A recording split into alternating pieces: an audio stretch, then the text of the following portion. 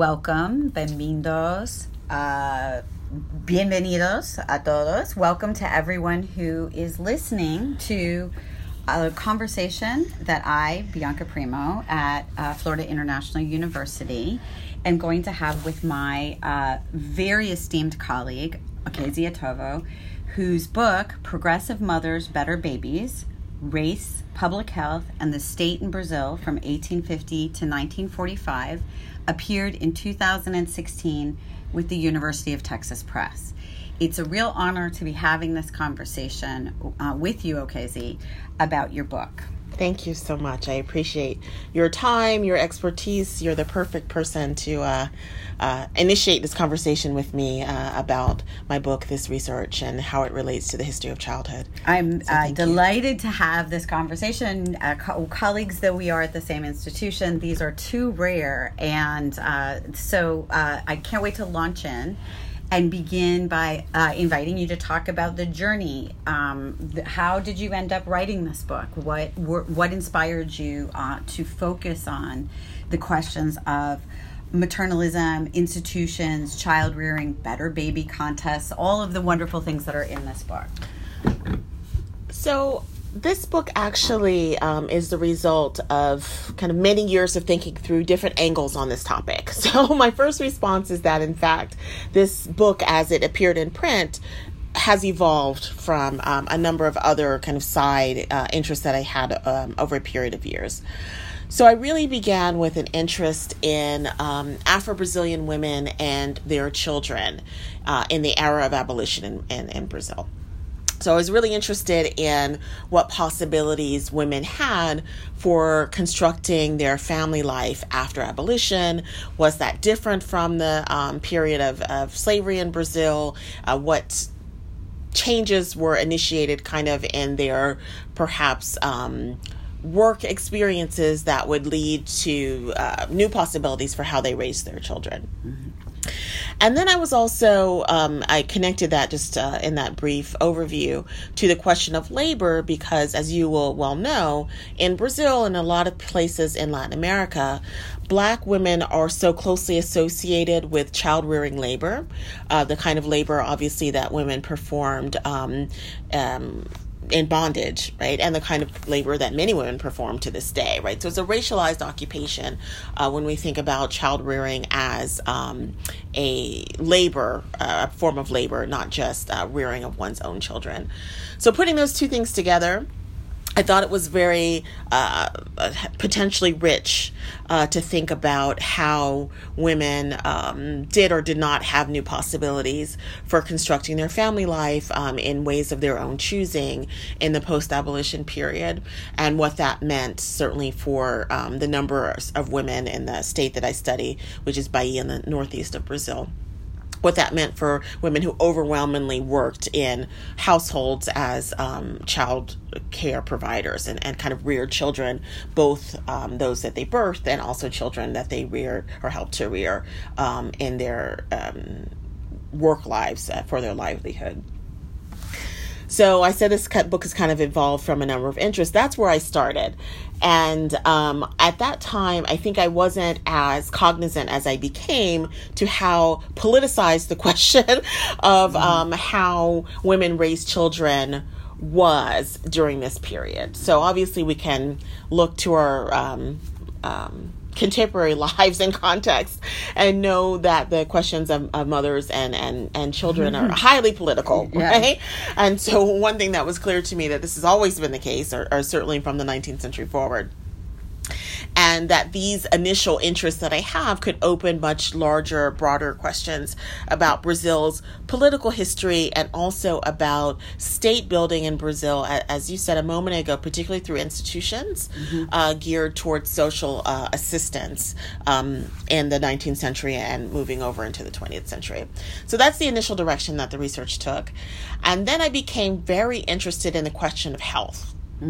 So I would say that health was probably the third component that came to me after an interest in Black women, after an interest in children, and an interest in how states build institutions that serve families.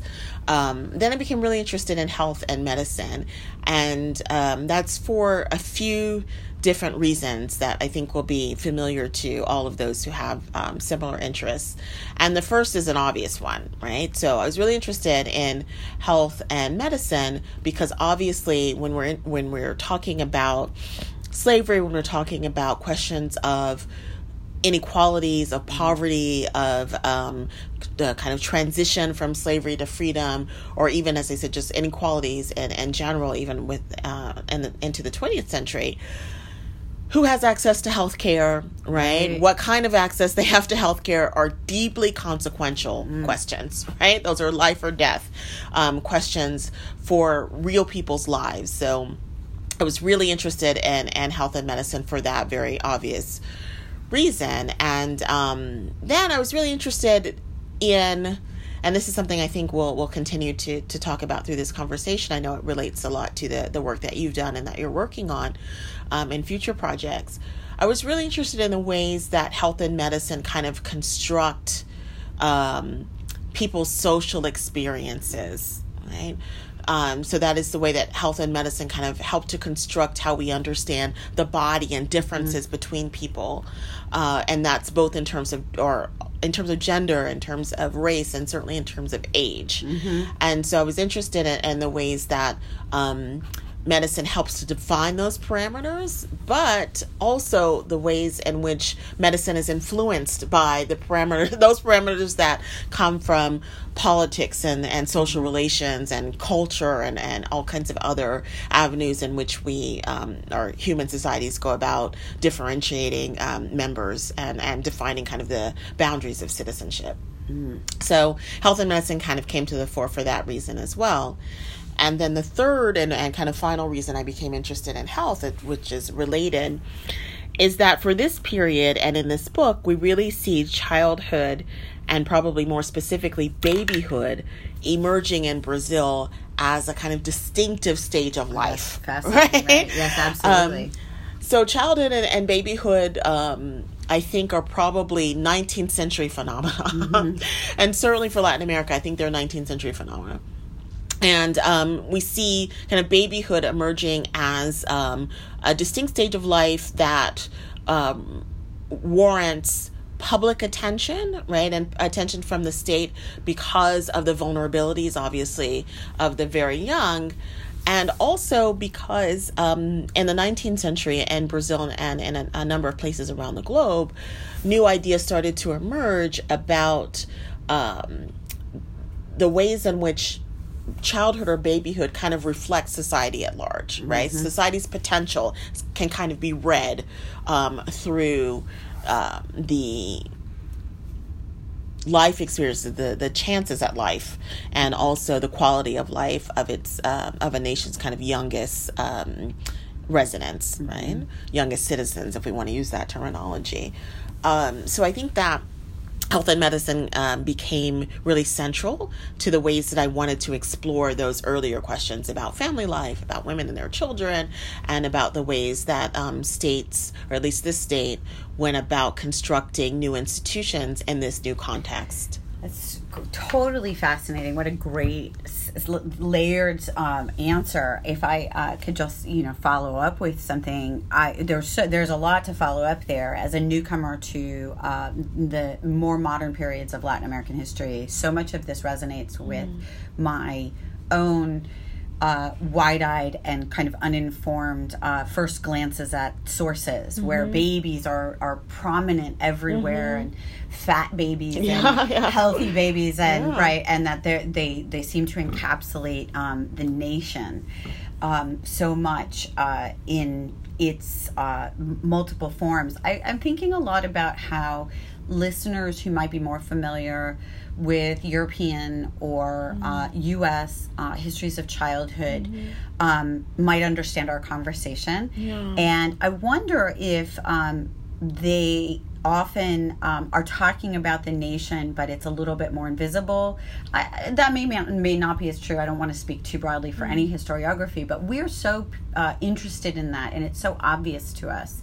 And I wonder if you had comments around that, about a degree of Brazilianness in Bahia, which is a very special region within Brazil that in some ways stands in for all of Brazil. Right.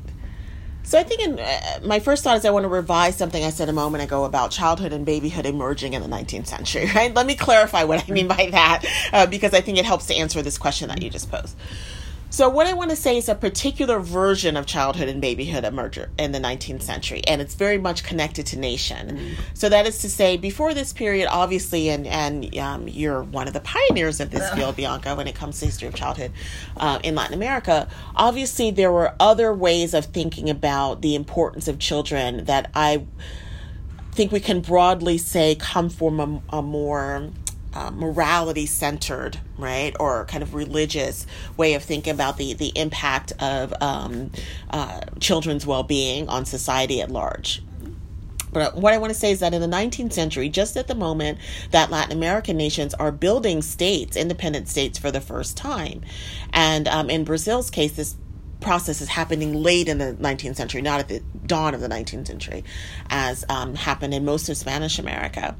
Those kind of ideas were being solidified in a context in which new institutions were being built, institutions that had never existed before, right? And it was very much in public discourse, the question of what kinds of nations are possible on this side of the Atlantic, right? What kinds of constraints do Latin American nations have that might be different from what European or European nations were facing at that time? What does it mean for a nation to be just a few decades old compared to nations that were established enough to have empires by the 19th century? So I think that the biggest distinction perhaps then, and for those who are more familiar with the European context, is that the process of building not only state institutions but kind of a national identity or a national character bears a lot upon the ways that these kinds of programs for women's and children's health and the experiences that families had in them would play out. Oh, yeah. And what the stakes were for those who were designing and promoting the idea of having social institutions. Again, not for the first time. There were plenty of social institutions that existed in the colonial period that tended to be, again, more closely connected with religious institutions, right? Not state institutions in the same way. So as they're becoming secular, the same way that many functions of the state are becoming secular in the 19th century, here's another example of that.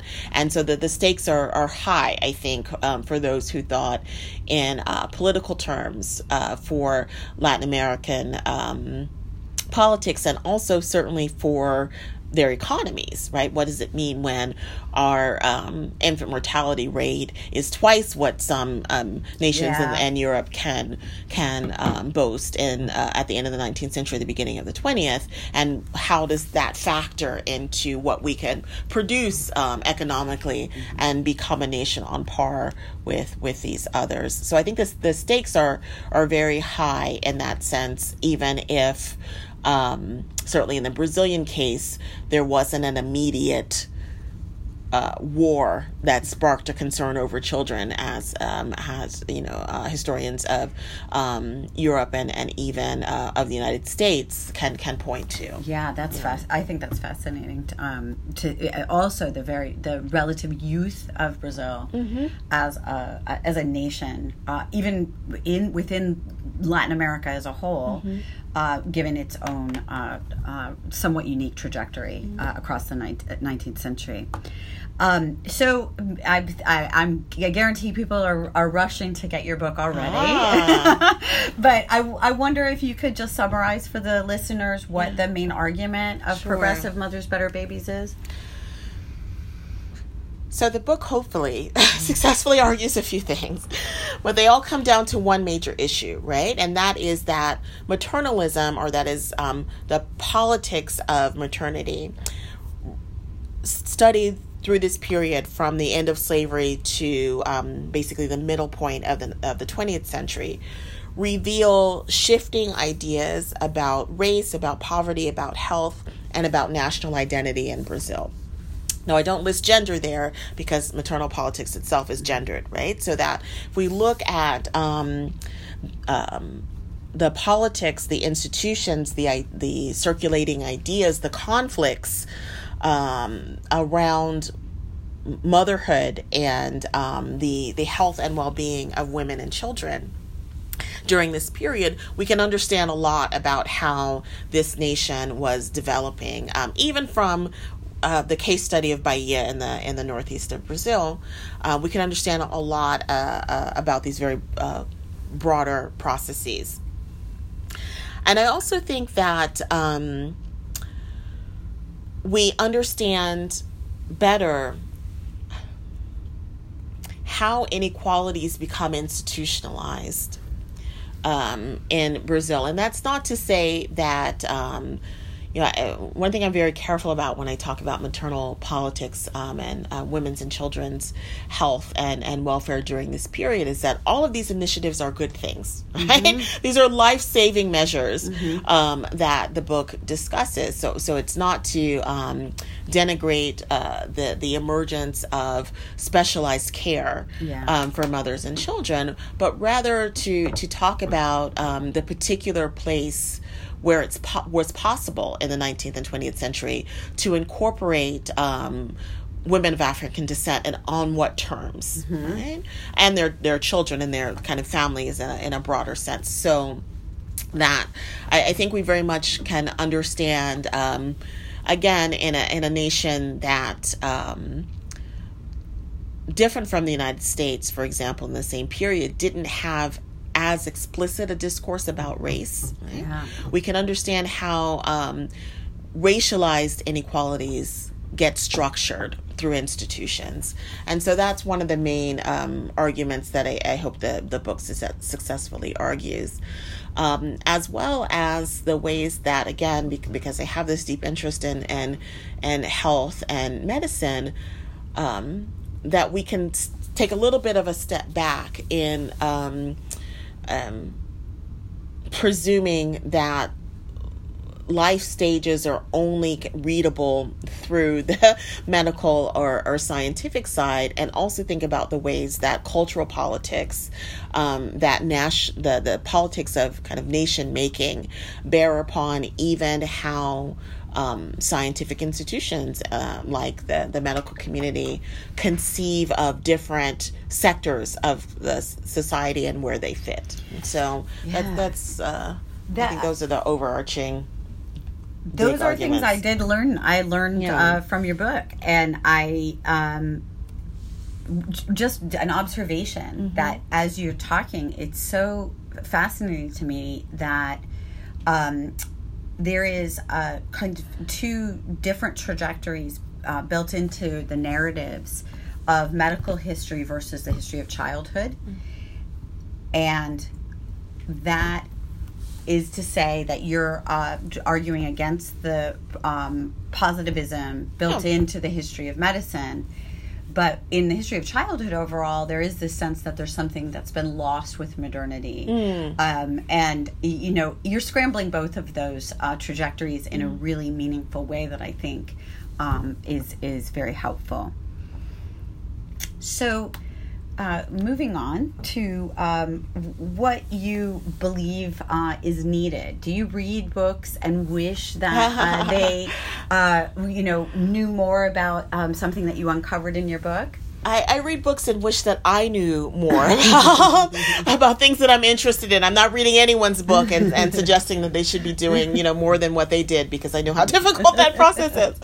But I would say that I kind of on my wish list of things I'd like to see develop in this field, I'd like to see more studies that really take this intersectional approach.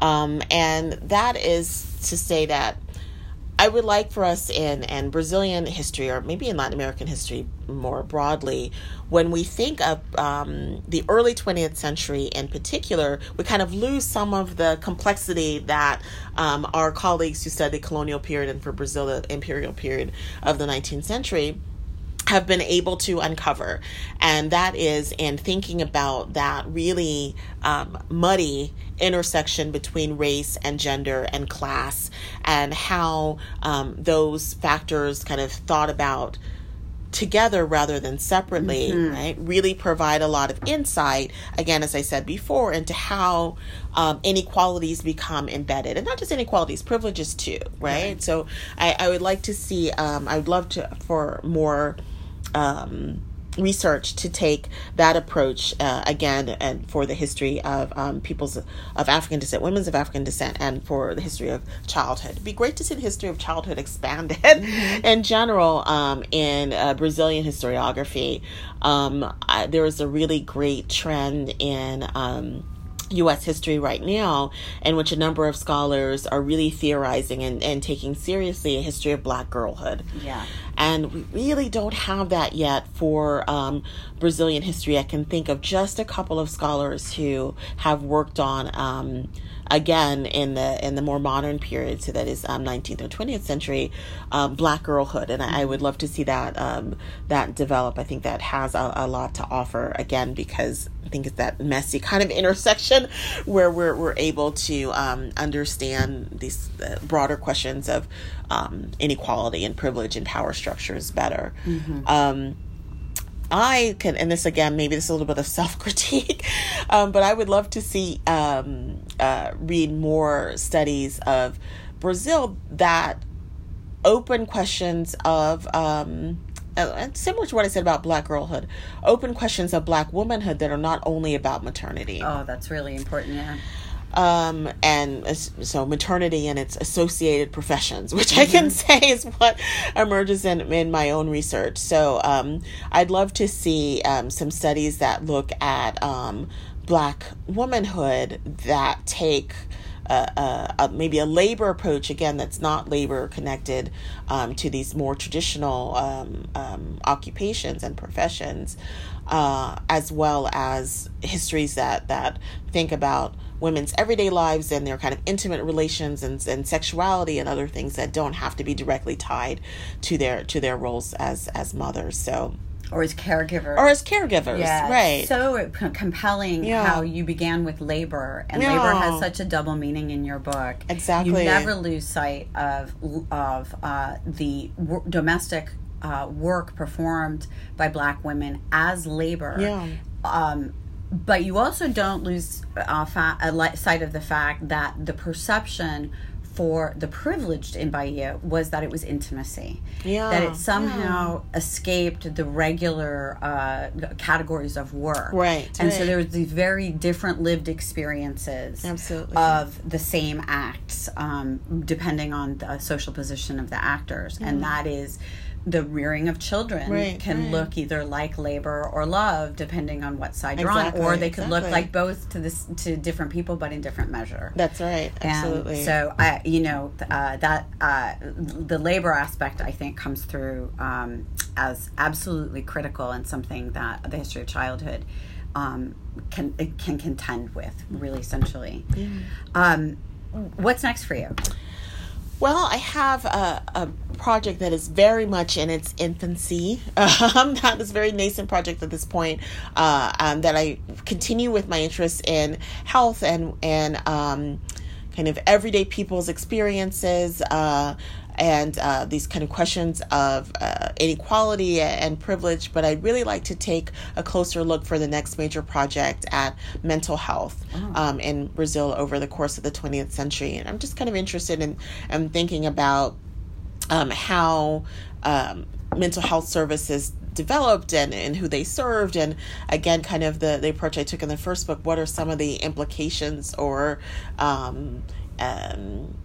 what's behind the thinking behind how certain behaviors or states of being get categorized, and so that's something that I'm hoping to move forward with, without losing, of course, my interest in women and children. They'll be there too. I bet, and I bet thinking about child development specialists and the history of child psychology. Exactly. I know I'll be looking to your future work to see if I see some of that, and I'm sure a lot of people who are listening are. Okezie, thank you so much. Thank you. It's been a pleasure. Thank you.